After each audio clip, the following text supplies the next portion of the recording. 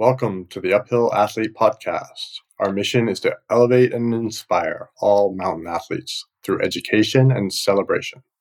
My name is Steve House, and I will be your host today along with Lisa Clark.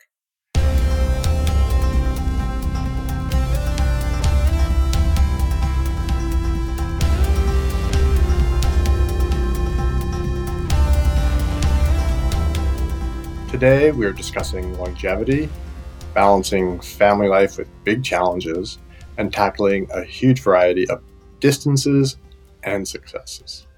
We have an incredible guest who needs little introduction. John Kelly is a prolific runner, data scientist, and father to 4, plus a border collie.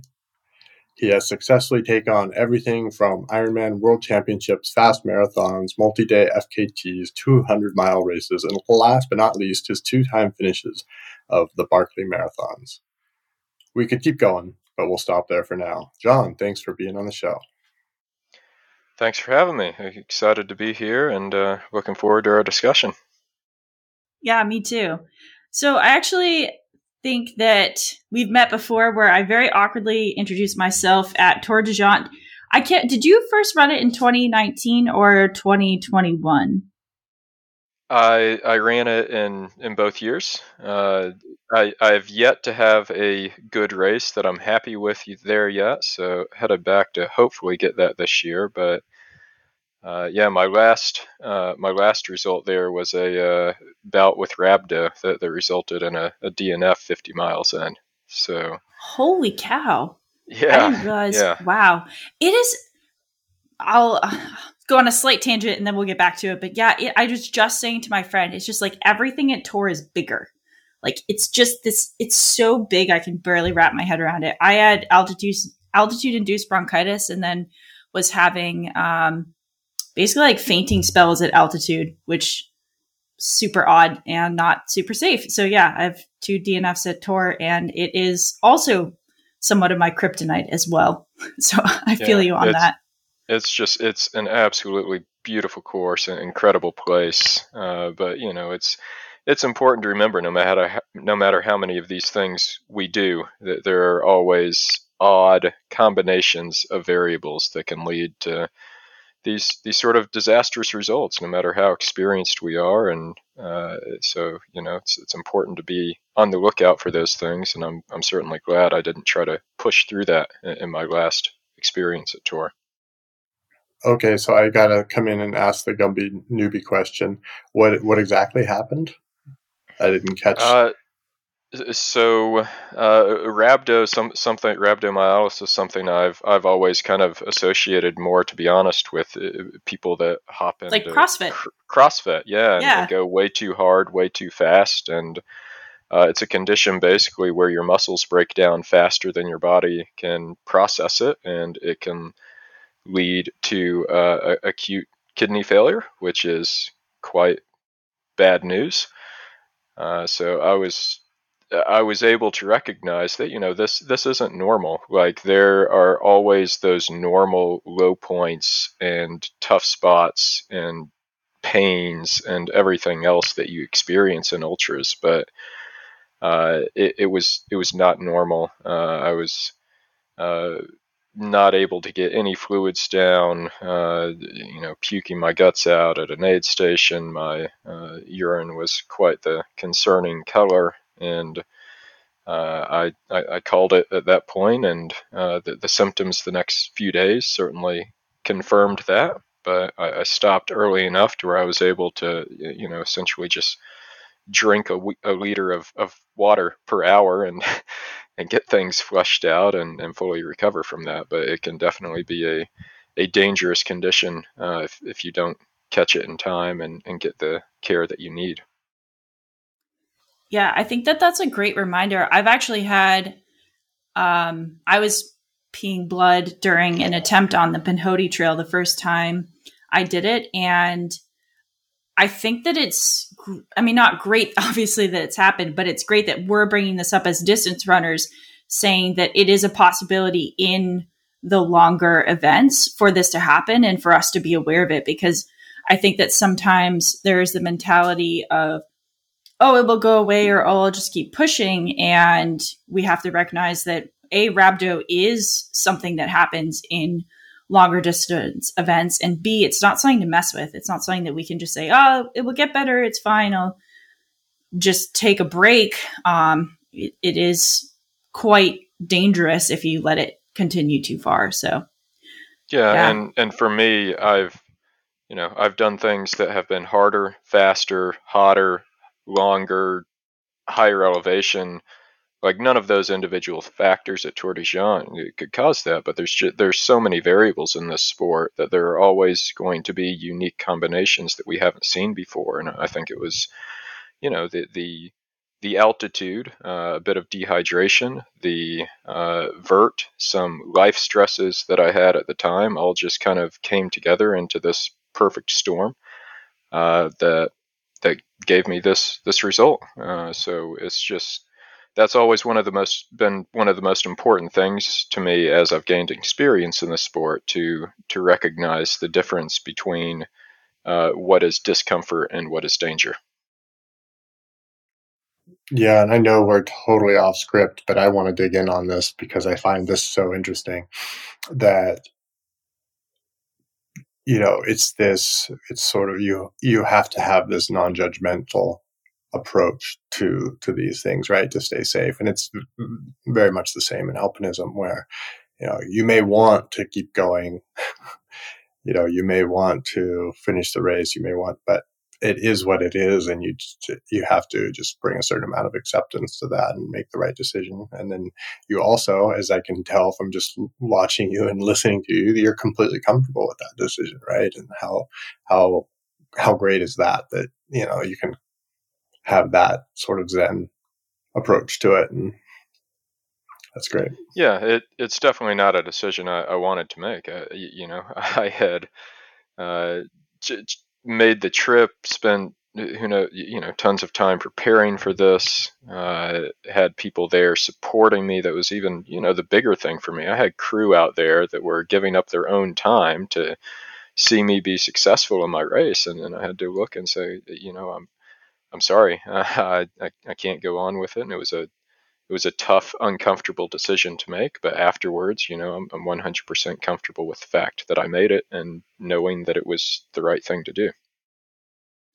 Yeah, I want to actually dig into that a little bit, because I think it's something, and wow, we're talking to someone who literally just was the second time finisher of Barkley, and all we've talked about is the DNF. But I do think that this is interesting for people, because we don't get to hear about this side of the events as much. But how was your mental state after Tour? How did you deal with that? Because I've dealt with, so like I said, I've DNF'd Tour twice, and the backside I think is actually the most interesting part, rather than the successful races.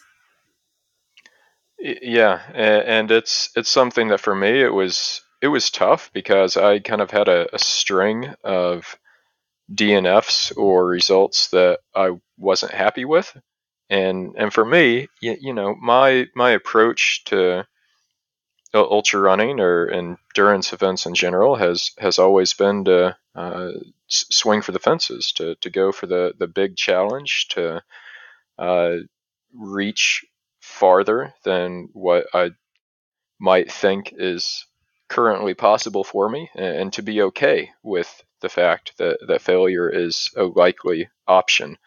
Well, not option, but likely result. But still, when you get a string of those in a row, it hurts, and you start to doubt yourself, and you start to wonder if maybe you're slipping, and can you get back to where you were.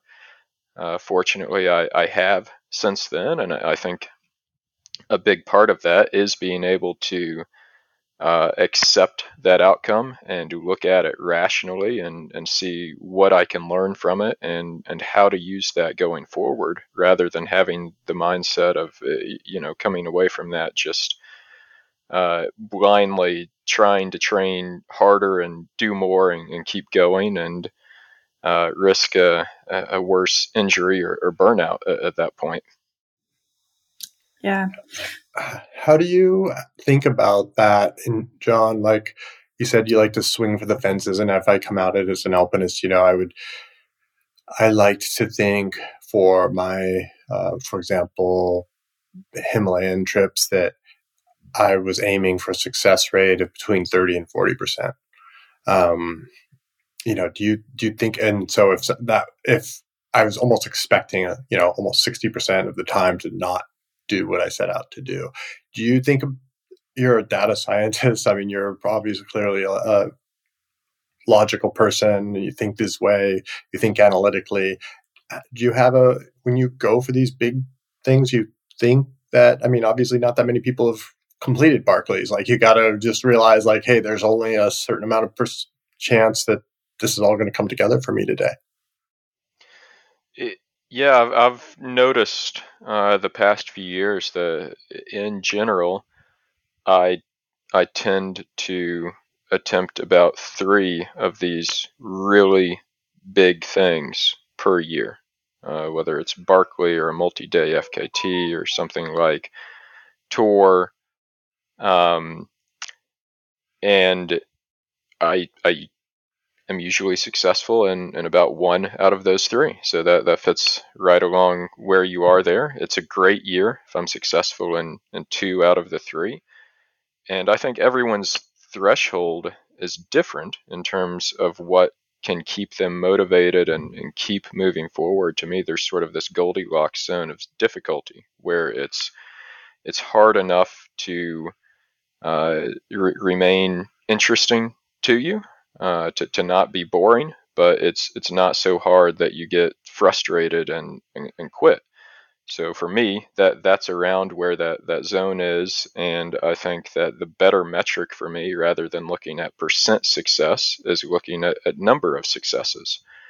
And if I were to have a bunch of smaller goals, and every once in a while shoot for the big one, my percent success might go up, but the actual number of successes I had would, I believe, drop significantly.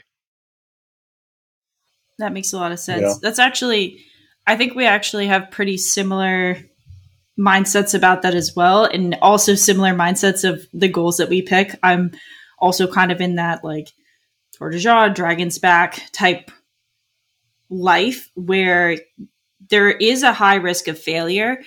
And that's part of the game. And for me, actually my racing schedule this year, I have 200Ks and then Dragon's Back. And part of me is itching for something bigger than that of like, yes, I know I can finish these 100Ks. Obviously, the placement is kind of the success or failure to it, which is a different kind of mental challenge than for me. Generally, it's more like myself against the just enormity of a Tour de Jean, of a Moab 240. And so, but I always say, like, if I get one out of those 3 successes, like, wow, that was a great year. 2 is even amazing, even more, because when you pick these huge challenges, you really are setting yourself up for the fact that there's a possibility they're not going to work. So I guess, go ahead. Well, the other thing to remember here as well is these things that we're challenging ourselves with. We've chosen the mountains because we love them, and the more that we're passionate about the actual experience and about the process itself, rather than it being this binary yes or no, I did what I set out to do, the more that we can get out of them. And the worst case outcome in general, if we're smart about it, is, I fell short of my goal, but I got to get out and enjoy the mountains and learn a lot of great things from that. So, that's still a success. Absolutely. I think that's so well put, John. And we started to, I as you were saying that, I was like, oh yeah, I shouldn't have even brought that up, because that's not actually what I was going for, is to make sure I got one success in each year, for example. Because it was more that the reason we set these goals is so we make sure that we spend a good chunk of our lives doing these things that we love. And that's it provides this structure.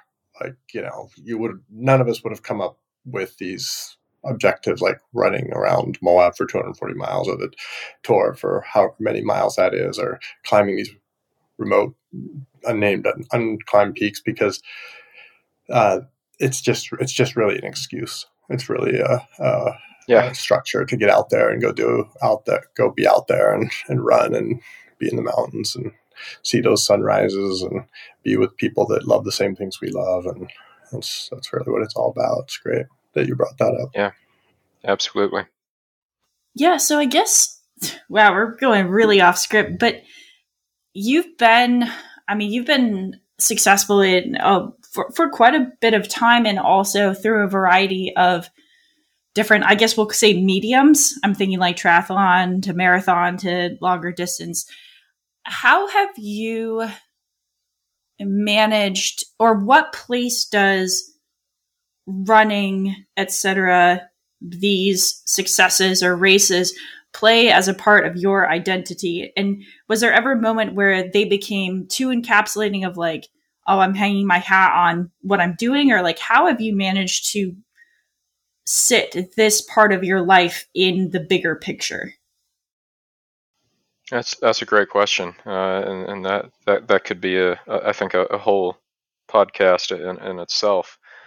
There were definitely times early on in Barkley, my first few attempts there, where it got a bit obsessive and consuming in terms of, I have to finish. I'm scared of not finishing. Like I need to get this done, and it was.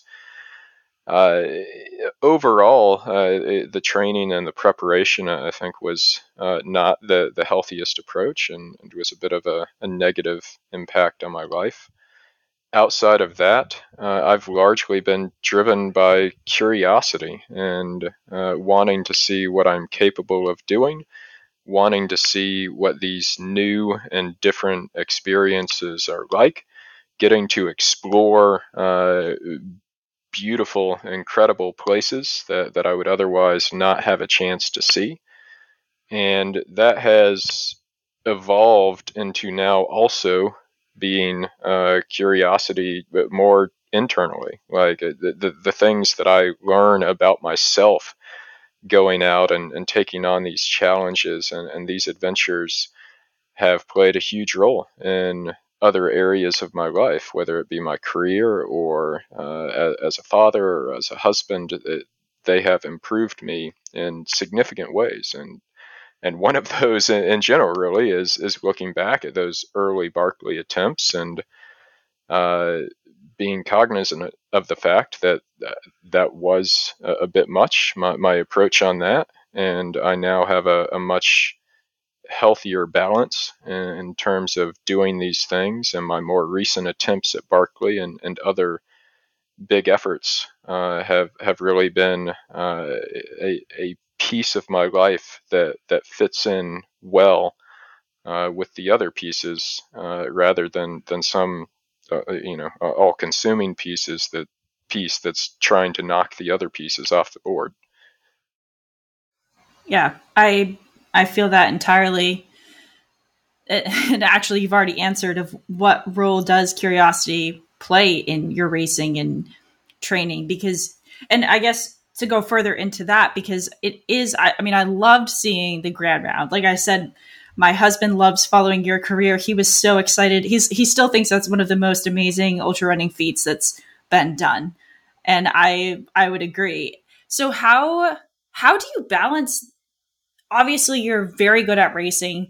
You've done a lot of amazing races, but when you sit down to look at your calendar for the year, how do you manage the FKT, the adventure side of things, with the racing side of things? It's something, selfishly, I'm asking that because I am trying to figure that balance out, because I like both of those too.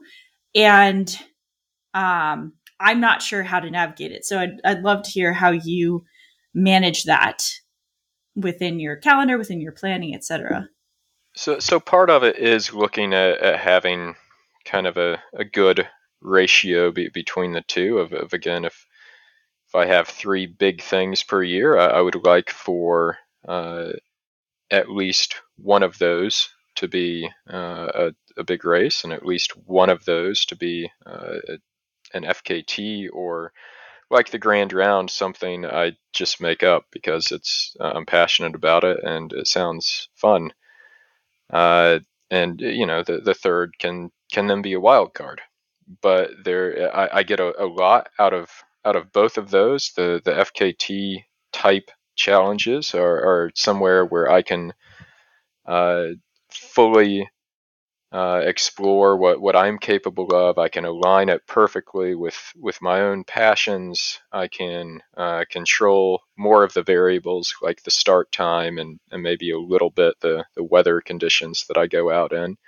Whereas the races allow me to take what I've learned from those other challenges and see to get a better measure of my progress, kind of using other people as the measuring stick in those. And it's fun to compete. It's fun to share those experiences with other people. And the final piece of this really is just logistics, to be honest. We mentioned fitting it into the rest of my life, and sometimes there are races that won't work. I had a 50 miler that I was planning next month, and just found out that my daughter has a dance recital on that day. So that's out, and I'll come up with something else. I didn't get into Western States or Hard Rock this year like I was hoping I would, so I'll come up with something else. And those are those opportunities, those areas in my calendar where if there's not a big race that I'm excited about and that I get into and that fits into my schedule, then I just, make it up and do something I love when I can do it. Yeah, it's so interesting to hear you talk about all of that. And one of the things, John, that I'm just wanted to observe or note that I think the audience will also hear is, you have this maturity around your viewpoint on these things that is enviable, I think, for many people. Like, especially if I go back to my younger self, that if I wanted to be good at something, I would sort of become obsessive about it. And you mentioned this a little while ago, like with your early attempts on Barclays, where it became sort of this obsession, and you said it on balance had a negative impact on your life, is what I believe you said. And and then I hear you trading a dance recital for a 50 miler and that, or a 50K, and that is, I think, a place where a lot of people want to be, but a lot of people also struggle to be.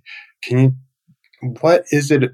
What allows? What gives you that? Are you at a point? Were you always this way? Were you at a point where you're just like, okay, I've done enough, and I really understand how this all fits in my life, or was that always a natural balance for you? So as an engineer and a data scientist, most of what I do are constrained optimization problems. And doing that means that I have to accept the constraints. I can't magically have different parameters that I'm working with. I have to take those and I have to come up with the best possible solution that I can, given the resources and limitations that I have. And so my racing and training is much the same way. Sure, there are times that I wish I could do more training volume. There are times that I wish I could do more races or different races. But the constraints of my life simply don't allow that. And so for me, it's a matter of kind of making simple goals and then seeing which of those are realistic given the constraints, and then after the fact evaluating them in the context of what I actually faced, and not really evaluating it in terms of the original goal. But take Hard Rock last year, for example. My goal was to try to go 24 hours, sub 24 hours. And that didn't work out. I got altitude sickness quite pretty bad and was puking at an aid station for 4 hours straight before dragging myself out of there and eventually recovering and working my way back up the field for a top 10 finish. That wasn't my original goal at all. But looking back at what I faced and the constraints that I had, that's one of my proudest results, that I was able to deal with those obstacles and deal with those limitations and come away with that. Yeah, I would second that. That's, I mean, knowing what it feels like to have altitude sickness and to still dig in and find motivation to get back in there and didn't actually get some time back on. That's an accomplishment. You know, that's not so much about, and that's the kind of accomplishment that I find so beautiful in this kind of running and racing and being in the mountains, is that it's not about, you know, beating someone else per se. Sure, the other people are there and you're measuring yourself relative to them or whatever, and then they motivate you to try a little harder. But more than anything, what I'm hearing is that, you know, you're proud of the struggle and you fought the good fight, and that's something to truly be proud of. Like, that's, to me, more proud. Anyone can experience that, whether they're going to Hardrock to be sub 24 or sub 48. And if they come away with that kind of feeling like what you're explaining, it doesn't matter if they were, you know, first place or last place, they're going to come away with like a really positive impact from their experience. Yeah, when I was young, I was one of those overly annoyingly competitive kids. You know, I'd make a competition out of everything. And you know, I was the youngest between my brother and my two cousins that lived next to us, and so, you know, I was always trying to make these competitions, and I was always getting beat because I was 4 and 5 and 6 years younger than everyone else, but I was still incessant about that. And I still have that drive, but my thinking has evolved so much more into looking at these sorts of things as collective efforts, that we're all out there with the competition serving to propel each other farther forward and to our own personal limits, and eventually to a collective limit where we're each bumping each other up, and, you know, all the way up to Killian at Hardrock. It's driving each other forward. And I think my biggest kind of realization moment on that was the back and forth that Damien Hall and I had on the Pennine Way record while I was in the UK. I went out and broke a 30-year-old record and didn't have the best run, but I snuck in under the wire there, and then a week later Damien comes along and beats my time,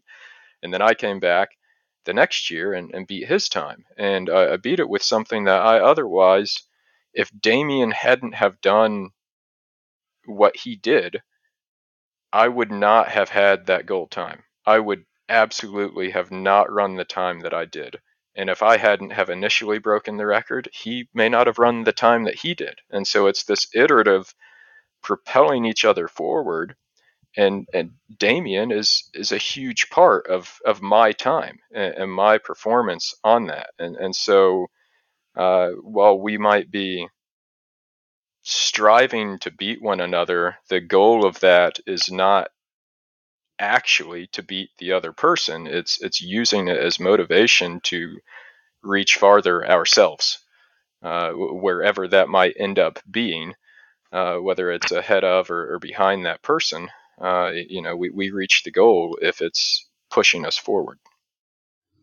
I love that idea fantastic. Of serving, because that's the spirit that I feel when I've been at, you know, as an observer at Ouray or Hardrock or some of these other tour. I've been to tour and as an observer strictly, but that's the sense you get from the participants, is that this community, it's, you know, of course it's a competition. I'm curious to hear something you said there I want to know more about. And, how you said, you're all sort of serving the competition by participating in it is how I heard that. And then how you're, going out, for example, with Damien and trading this record and inspiring one another. But at what point as you push yourself, like, what are you getting, right? Like, that's kind of where I think where you stopped for me is you just stopped short of saying like what it was that you're driving towards. Like, are you driving you're motivated to go and run a little faster? What is good about running a little faster? What is good about pushing yourself? Like, what is in that kernel? I would be lying if I said there wasn't a lot of satisfaction in reaching those goals and Sure. having those fastest times and those achievements. But also for me, it has become where the biggest return for me and really what makes it worth the investment of my time away from family are the things that achieving those times force me to do and force me to learn about myself in terms of preparation and strategy, pushing through the tough times in the races or the FKT attempts while I'm out there.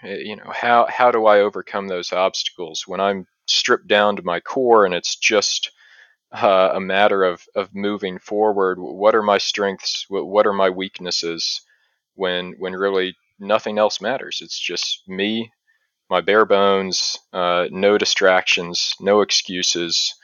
What can I do here? And I take a lot away from that by having this sort of what I'll call an artificial struggle with lessons that then can apply to actual struggles in our life, whether it be with our family or health or finances or career or whatever it might be. Those are the big values for me that I'm taking away from it. It's beautiful. I always say that it's the opportunity every time I'm reaching for the edge of what I believe my potential is. And every time I go out and do something, I'm getting a little bit closer to understanding what that means. And so every race, it's like, every race, every opportunity, you look back at it and you go, I could have done this faster. I could have done that transition better. And I think that's the exciting part. And I'm sure, Steve, that you feel that with climbing mountains. We're like, oh, I could have, we could have done this belay in this area. We could have been faster on this pitch. And I think that's the exciting part, is striving for that. And that keeps moving further. It's not stationary. And I think that that's the exciting part. And I think that's the part of all of us, I assume, share this in common, in that contentment is a difficult, if not impossible, thing to achieve. And we're not really trying to achieve it, but by being slightly discontent most of your life, that also allows you to do amazing things. And actually, I guess I'd be curious. I'm saying this as a we, but I shouldn't put words in your mouth. How does contentment play a role in your life? Do you feel content, or is there this sense of discontentment that is a driving factor? So I have also always been a perfectionist and a bit stubborn. We can make that sound positive by saying that I'm determined and resilient. But it's really the same thing. And for me, it is a bit odd to love this sport where there's really no such thing as a perfect outcome. There's simply too many variables for all of them to be perfect on one outing. And so that goes back a lot to kind of analyzing it afterwards, and like you say, seeing what could I have done better and where. And if I'm pretty content that I did most things well, and the probability of me doing significantly better is low, then I'm happy with that. I move on to something else where there's a much better chance of getting a good result and a new experience.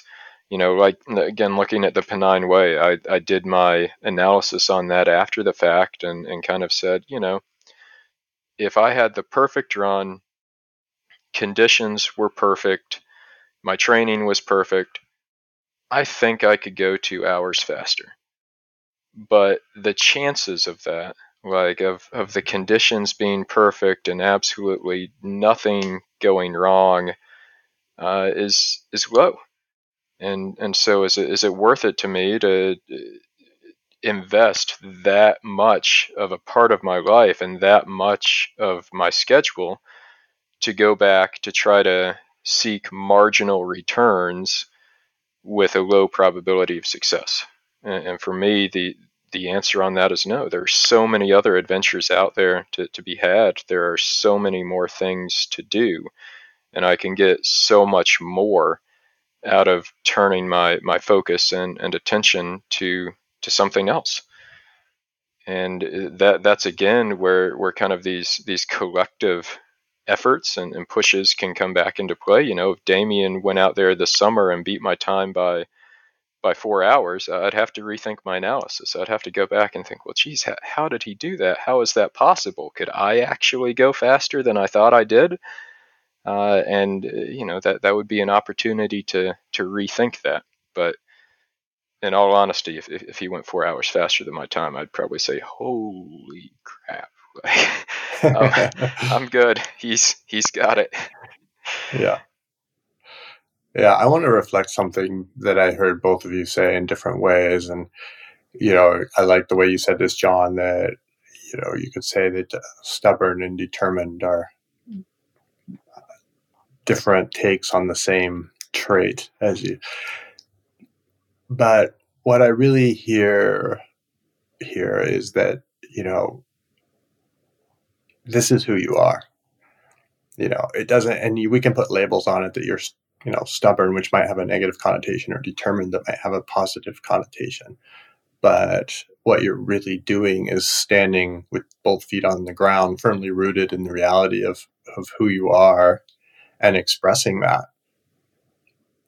And you don't need to make, like, it's the opposite. The last thing you ever need to do is make an excuse for that, right? Like that's, I think there are so many people in the world that are not able to do that because they haven't been shown that is possible or that is desirable. And in fact, I think we'd all be much better off if people did have themselves planted firmly and did know exactly who they were and were unapologetic about it. And yeah, I may show up as stubborn sometimes. I may show up as determined sometimes, but this is me. And being in these sports, whether it's FKTs or races, helps me express the best version of myself. And that's enough. And that's absolutely. And that's where I mentioned earlier that these things not only help me learn valuable lessons and discover my strengths, but also my weaknesses. And for example, from ultra running, I have a very strong awareness of the fact that I tend to allow small problems to just kind of slowly and steadily grow until they become big things that I can no longer ignore. And so that's something that I'm aware of my tendency to do that, and because of that, I can try to address that and prevent that as an issue. But it's important when reflecting on any of these things, looking as far as that contentment goes. I look at where I've come from, and starting off, getting back into running, I thought maybe if I train and if I do well enough, I can qualify for the Boston Marathon. And I've since, blown that goal out of the water and shot way past it. And the things I'm doing, like I would have told you were crazy, like just absolutely nuts. I will not attempt that. If I do attempt it, I might die. I'm not going to succeed. And so having that context again of we're all, everyone has their limits in every area, but we're all capable of so much more than we imagine. It's our potential is over a horizon that we can't even initially see it. And so having that context of where I've come from and then looking forward, accepting where I am and setting my goals and my future path based on where I am instead of on where I wish I were. And, maybe I wish that I were perfect and didn't have these weaknesses and these flaws and these constraints on my life. But, planning a way forward from this spot way over that I wish I were at, that's not going to serve any purpose or be of any value to me. Yeah. I'm curious, going back just a little bit, where you said at the beginning of your career, and I can relate to this very deeply, that you're very competitive. You went into Barkley. It wasn't always healthy. And now, you have this back and forth with Damien. Also, he's going to be on the podcast. So, like, I don't know if we need to set up an episode after, we keep getting better. So I'm curious if there was a shift or where that shift was from this sometimes competitiveness that's can be quite a negative on our lives to using it to better the community, to better yourself, to better your competitor. Where did that happen? Can you kind of pinpoint a time, or is it an evolution? Like, where was that, and how did you come to the point you're at right now? It was a bit of an evolution, and I think the evolution was more of it going from words, things that I knew, to really truly internalizing that in the way that I respond to these things, both with my actions going forward and with my emotions. Going back as far as high school cross country, we always said that every single person on the team counts, because the slowest runner is pushing the next slowest, who's pushing the next slow, all the way up to the fastest person on the team. And that was those were great things to say, but if I got beat, I was mad. I didn't like it one bit. And so it really it was an evolution again of going from this thing that I knew I should feel to something that I actually did feel. And a lot of these big efforts that I did in the UK, where I switched from prior to that doing mostly unsupported, self-supported things to like the Grand Round and the Pennine Way and my 5.5 day Wainwrights that I did just before I left. These were all supported by just massive support crews, people on the roads, people out on the hills with me, and it was just entirely a team effort and a collective thing to be able to get to that point with not only having the previous times as benchmarks to shoot for, but having the routes laid out and being able to optimize that, having plans on when and where to sleep, who could specialize in navigating each section. Like it was entirely a team effort, and to feel such a part of that really then extended to the competition and these other, actual races and other things that I do, and recognizing the fact that really all of these are collective efforts to grow and learn and push ourselves as far as we can, while in the midst of this, just enjoying the opportunity to get out in the mountains and see some beautiful places.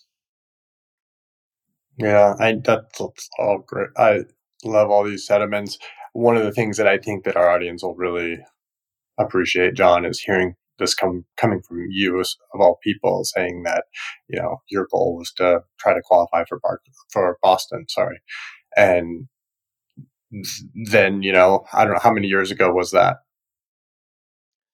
So I started in 2013. I failed twice, and then I qualified for Boston. It's not that long ago. Yeah, in 2014. Yeah, that's my point, right? Like there's a lot of people listening to this who can imagine 10 years, myself included. And, you got to really, think, okay, what,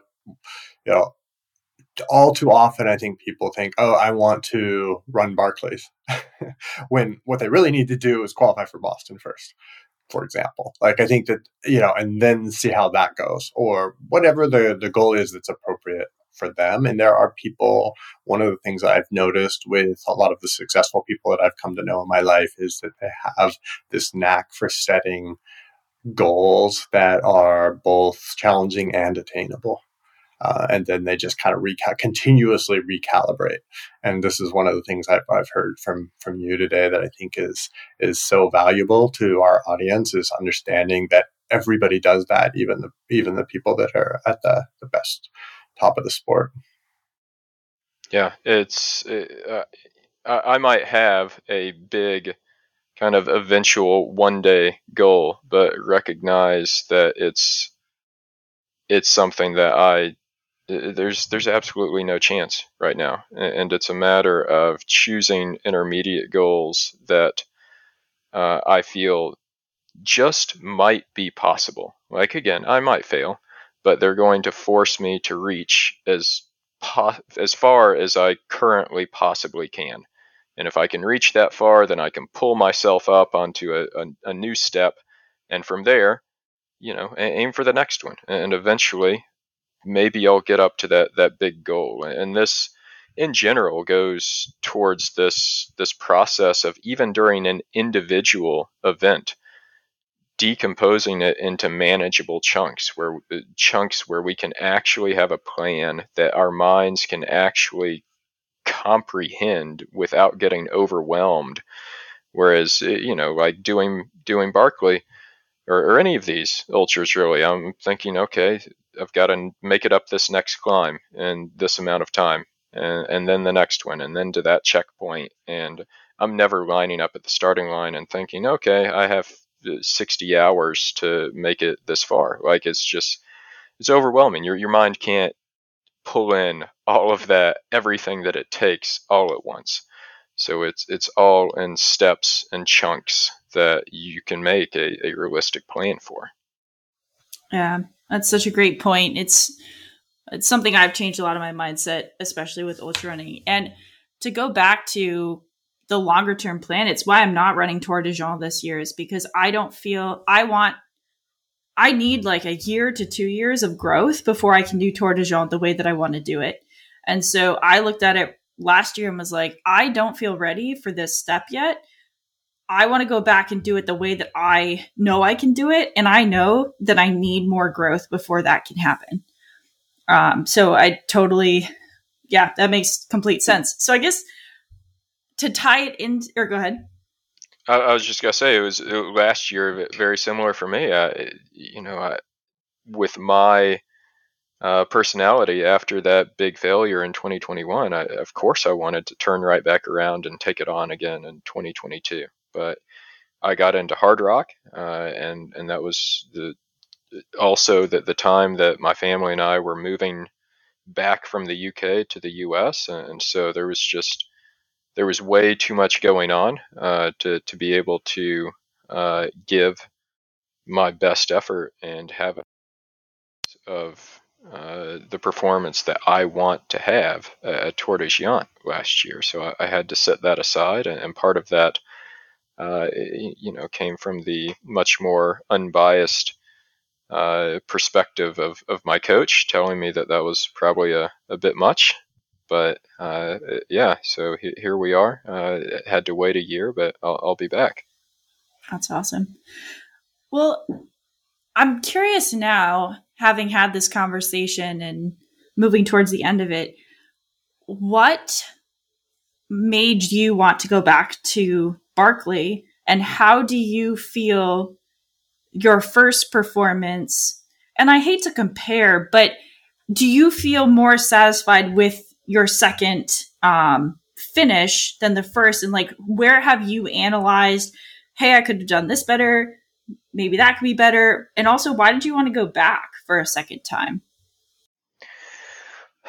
After I first finished, I took a year off. I crewed for the race, experienced it from a different side, and then I wanted to, it was again mainly a curiosity. Like, what would the race be like if I've already finished? How would that affect my mindset, my ability to push through some of these low points? And so I went back in 2019, and the answer, yeah, I was going to say, caveat, good. You have gone back multiple times. I shouldn't say like your second time, but yeah.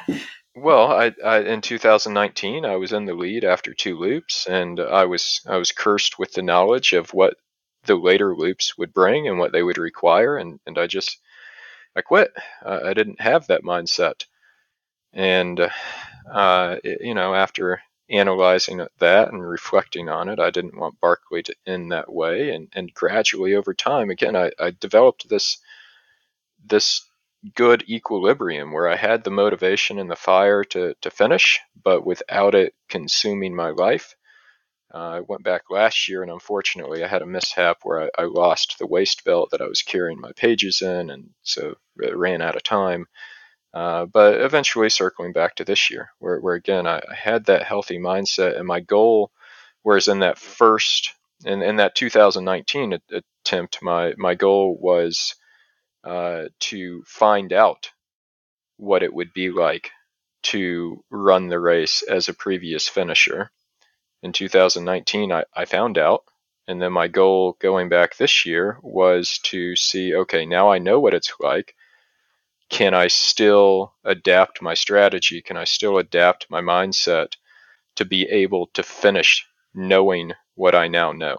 And to be able to essentially just will myself forward for no other reason than I'm telling myself to not have this big, shiny, alluring goal of becoming a finisher that is helping drive me forward. Everyone at Barkley, to get to finish the race, everyone is almost entirely intrinsically motivated. But this time I had to be 100%.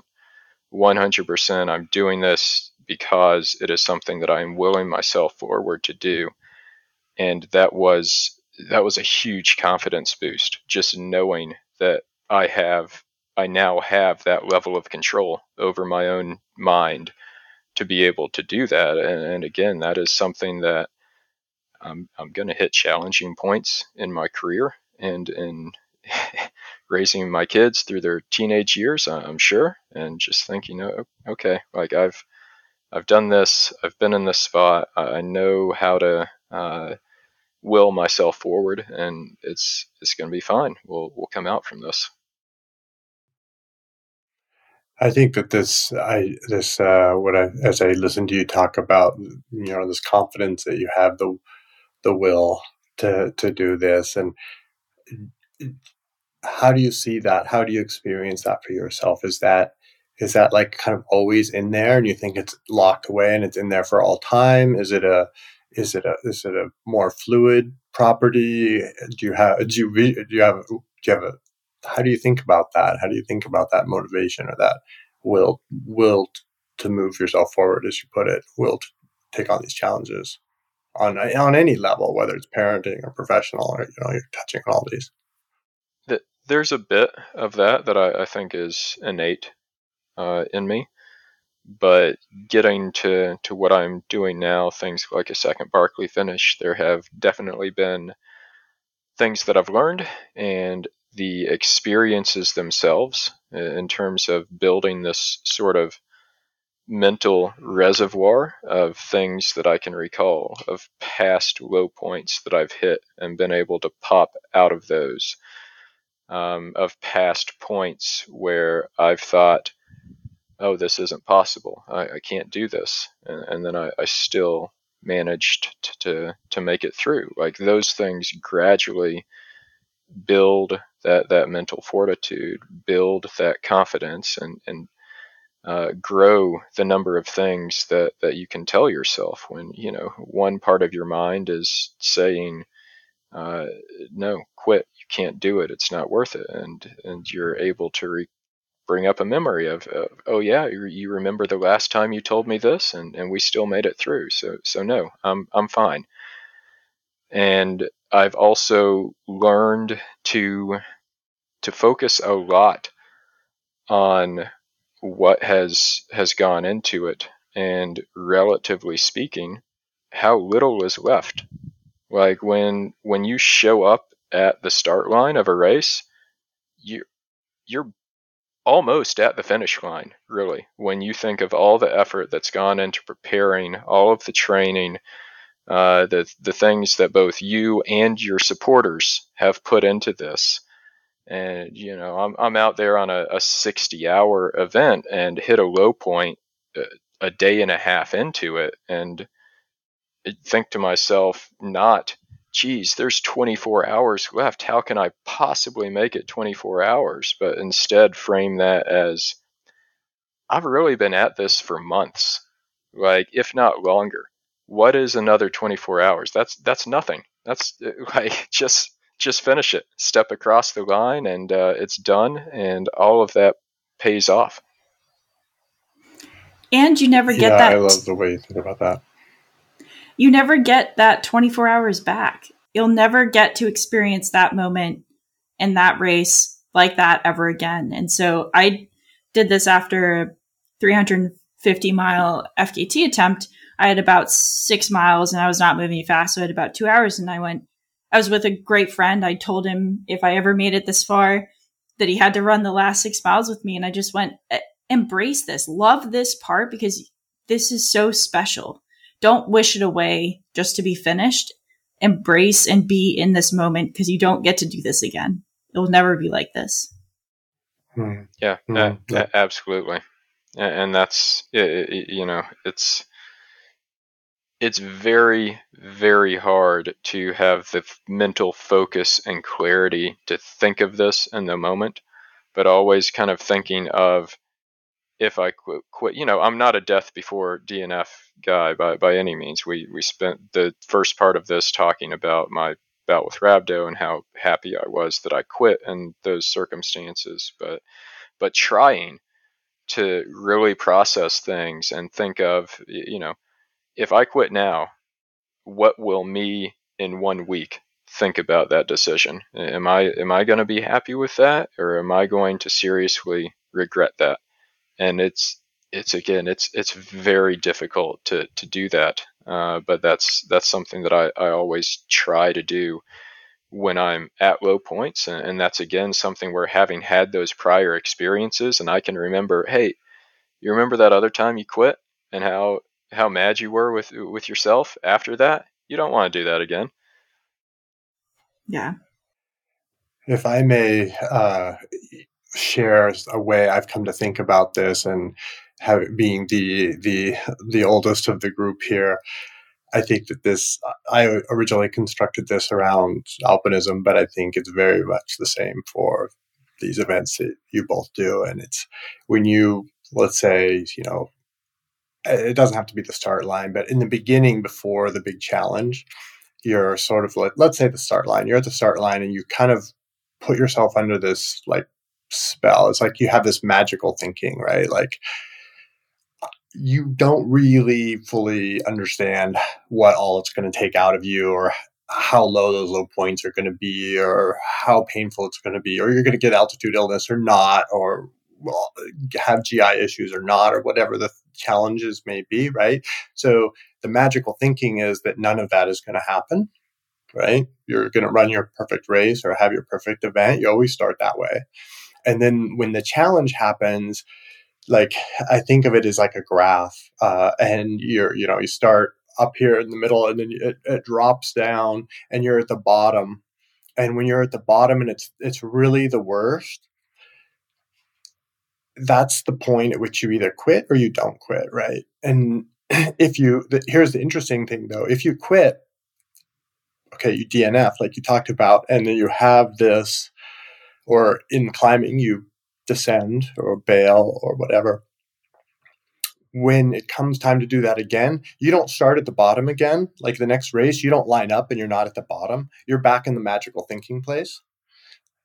Okay. And it resets every time. And I think that's so wonderful about humans, that we can do that.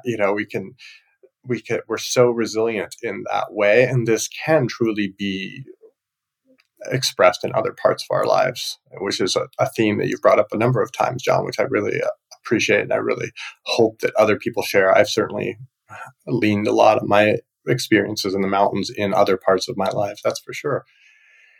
The other part of it is, if you're at that bottom and you don't quit, tell me, I'd love to hear a story about a time when you were at that bottom and you didn't quit, because that's its own experience. And typically what I see and what I hear from these stories is when you don't quit, it's as soon as you realize that it's at the bottom and you're not going to quit, it gets better. And whether that's that mental trick of like forecasting, your future self from a week from now, what you're going to think of having, exited the race, or whatever other magic trick you pull out to kind of justify that at the time. Or if you don't, like, that's, then it's over. Like that's the worst part. Like, and you've moved past it. And this is so true of like almost every kind of challenge I find. Not just these physical ones, but entrepreneurial ones, professional ones, relationships, all these things, right?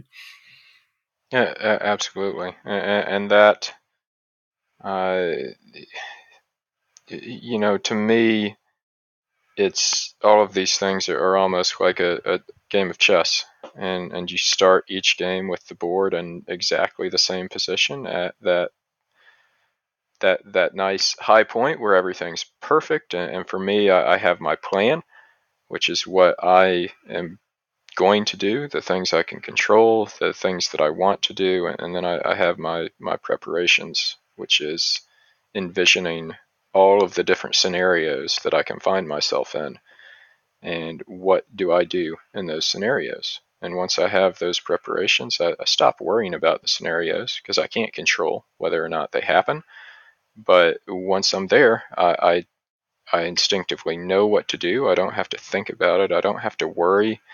One of those preparations for those low points, you asked for a specific example. I mean, the one at Hardrock last year is probably the best and the most poignant, where I was moving pretty well and was top 5 for the first half of the race, and then started to struggle, went over the highest peak, and just every few steps just doubled over and hurling and retching, and made my way down to the aid station, and just I couldn't even put water to my lips without just out of control vomiting. Or dry heaving at the least, and it was bad, and I had to recognize again that I've been there before. Another example is Barkley this year. I started to struggle on just the second loop, on that night loop. It was cold. My stomach got out of whack. I wasn't getting calories down. I wasn't moving fast, and I basically just latched on to the people I was with and hung on, and knowing that if I could just do that, if I could just get to the other side, I would be okay. And so a big part of that is not just recalling those prior experiences, but again, accepting where I am, not try to move forward based on where I wish I were at. I could be sitting there at the Burroughs Aid Station at Hardrock thinking, well, I wish I was still in top 5 and with 24 hours within reach, and what good would that do me? Like that wasn't realistic at that point. And so I'm adjusting my goals. I'm adjusting my strategy on the fly, where I try to keep it moment to moment, something that is, again, just out of my reach, something that is going to keep me motivated to go forward, that I see as possible, that I can convince myself is possible. And so as I'm sitting there at the aid station, puking and resting and generally unable to move with a splitting headache and everything else that comes along with it, my goals are gradually dropping. Well, I can hold on to top 10. That'll get me going again. And then, 30 hours. That's good. That's a great goal. That's not many people make it under that at Hard Rock. And eventually, I'm dozing in and off. I don't know how many people have even passed me at this point. And I think, well, I can probably still get top 25, and that's. I dropped to that point, and eventually my friend Stephanie Case came through, and we have had a bit of a running joke that I had the curse of Case, that anytime we were at the same race, I didn't have a stellar result. Many of them I DNF'd, and so she came through and said, no, not again. And, that got me going again. And I didn't want her to also carry that joke on. So I got up and started moving with her, and eventually my goals started creeping back up again, to just a carrot on a stick. Really, that's what it is. And I started to move. I started to be able to get fluids and a bit of and some calories down, and progressively got to the point where I made the second to last real big climb, and started to pick it up and started to legitimately run. And then I started to see people in front of me and started to think, okay, well, I can catch up to that person. I can pick that person up. And again, just progressive motivation. And eventually my goals crept all the way back up to, I can get back in the top 10. Let's do this. Let's go. And I made it back into that position. I think I had dropped to around 25th in my time at the aid station. And coming away from that, again, I'm thrilled with that. And it's that then goes, these things build on top of each other. That goes right into my reservoir, right into my set of memories that I recall when I hit those points again in the future. Yeah, absolutely. Yeah, that's a great story of that. And I think that, one of the things that I hear you saying that is so relatable, I'm sure, for so many of our listeners, and for myself as well, is, you are staying planted and present in the, for lack of a better word, I want to say suffering, but really let's just call it experience, because suffering has a bit of a negative connotation. And I think that's what you were saying, Elisa, with those last 6 miles. This is what you signed up for. We used to make jokes about that in alpinism when we were like really suffering. It was like, kind of like, hey, this is the part you came for. This is what you showed up for. This is the part you really like, because this is what it's actually all about, is getting into that state and getting to know yourself. Right. And getting to know your, and climbing partners, but, your ultra running has its own community, like your rapport with Stephanie, and that story is amazing. And this is not just something for you to hold on to. Actually, it's also, I'm sure she's going to carry that into the future of the rest of her life, whatever experiences she may have. Like that time that she came into that station and John was like, laid out, and then pulled it back together and got up, and she will also, that became part of her story too. So I think that, this all of this for me just speaks volumes about how beautiful these, experiences are that we all, seek out in the mountains, whether it's running or climbing or skiing or whatever. And these are the issues. I love how this interview is unfolded, how this discussion is unfolded, because this is my happy place where I get to talk about like the what we learn and what we feel and what we experience and how we share it and those things. And the reason that's my happy place is because that's the part that's human, and that's the part that everyone experiences, no matter whether they're top 10 or bottom 10, right? Like they're having some version of this experience for themselves. And, everybody's got it. What did you call your engineering problems? Constrained? Yeah, constrained optimization. Constrained optimization. I love that term. Okay, I'm going to remember that, because everything is a constrained optimization problem. Literally everything. Yeah. Like, it's staying planted in reality, like business, running, climbing mountains, like, there's only so you can only produce so much, power at 26,000 feet in a human body, or at 13,000 feet, or at 16 feet. And so, that's an constrained optimization problem too. So it's great. It's a great viewpoint on all of this. I really think that there's a lot of great lessons in this. I do have to quickly, in case Stephanie does listen, have to apologize to her again. I don't know if she'll remember it as quite as positive an experience. She came into the aid station also not feeling well, and I saw her stagger in and just kind of instinctively said, "Oh yeah, me too," and held up my barf bag that I'd been clutching for 4 hours. I don't think that helped her situation, but she got out of there and had a good finish as well. And I like what you said. I don't think it's not something I've fully framed it as myself before, but I'll definitely remember now is thinking that, again, that this is what you came for. Like the goal is to reach this point, because that is where the growth and the learning truly happens.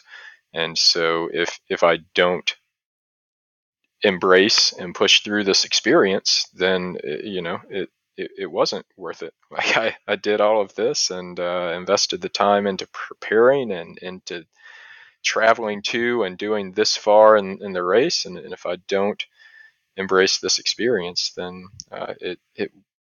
it doesn't return that value to me. Yeah. I've always disliked the start of races. I like the meat, like the middle and the end of races, because I always feel like that's where I learned the most. That's what I came for, is that part of it. But John, thank you so much for this. We did not follow the script at all, which has been awesome. It's been such an incredible conversation. And I want to respect your time because we're right up against the edge of it. But is there a place people can find you? I know you have an amazing website, but I'd love to be able to connect people to the best platforms to see what you're up to. Right. And, I mainly view the scripted questions as the backup in case things aren't going well with a nice fluid conversation. So I think we did great there. And as you mentioned, I've got a blog, randomforestrunner.com, which is that's a play on words between my data science career and my running career. Random Forest is an algorithm that I use in my work. You answered my question. Enjoy running through random forests. And I don't get to post outside of rest reports. I don't get to post there as much as I used to and as much as I would like. Hopefully at some point I'll get back to that. But there are also links to my social media there. I'm currently running through a series of posts of giving some of these discrete lessons that I've learned from doing hard things on there. Excellent. Great. Well, we'll definitely send some people your way because you've got lots of great lessons to share. Thank you so much. I've really enjoyed this. Thank you. If you enjoyed this podcast, which I can't imagine you didn't, please rate, review, and subscribe to the Uphill Athlete Podcast. Thank you, Elisa, and thank you, John, for bringing yourselves, your experience, being vulnerable with me, opening up, and sharing all this amazing wisdom. I really enjoyed this conversation. It's not just one, but a community. Together, we are Uphill Athlete.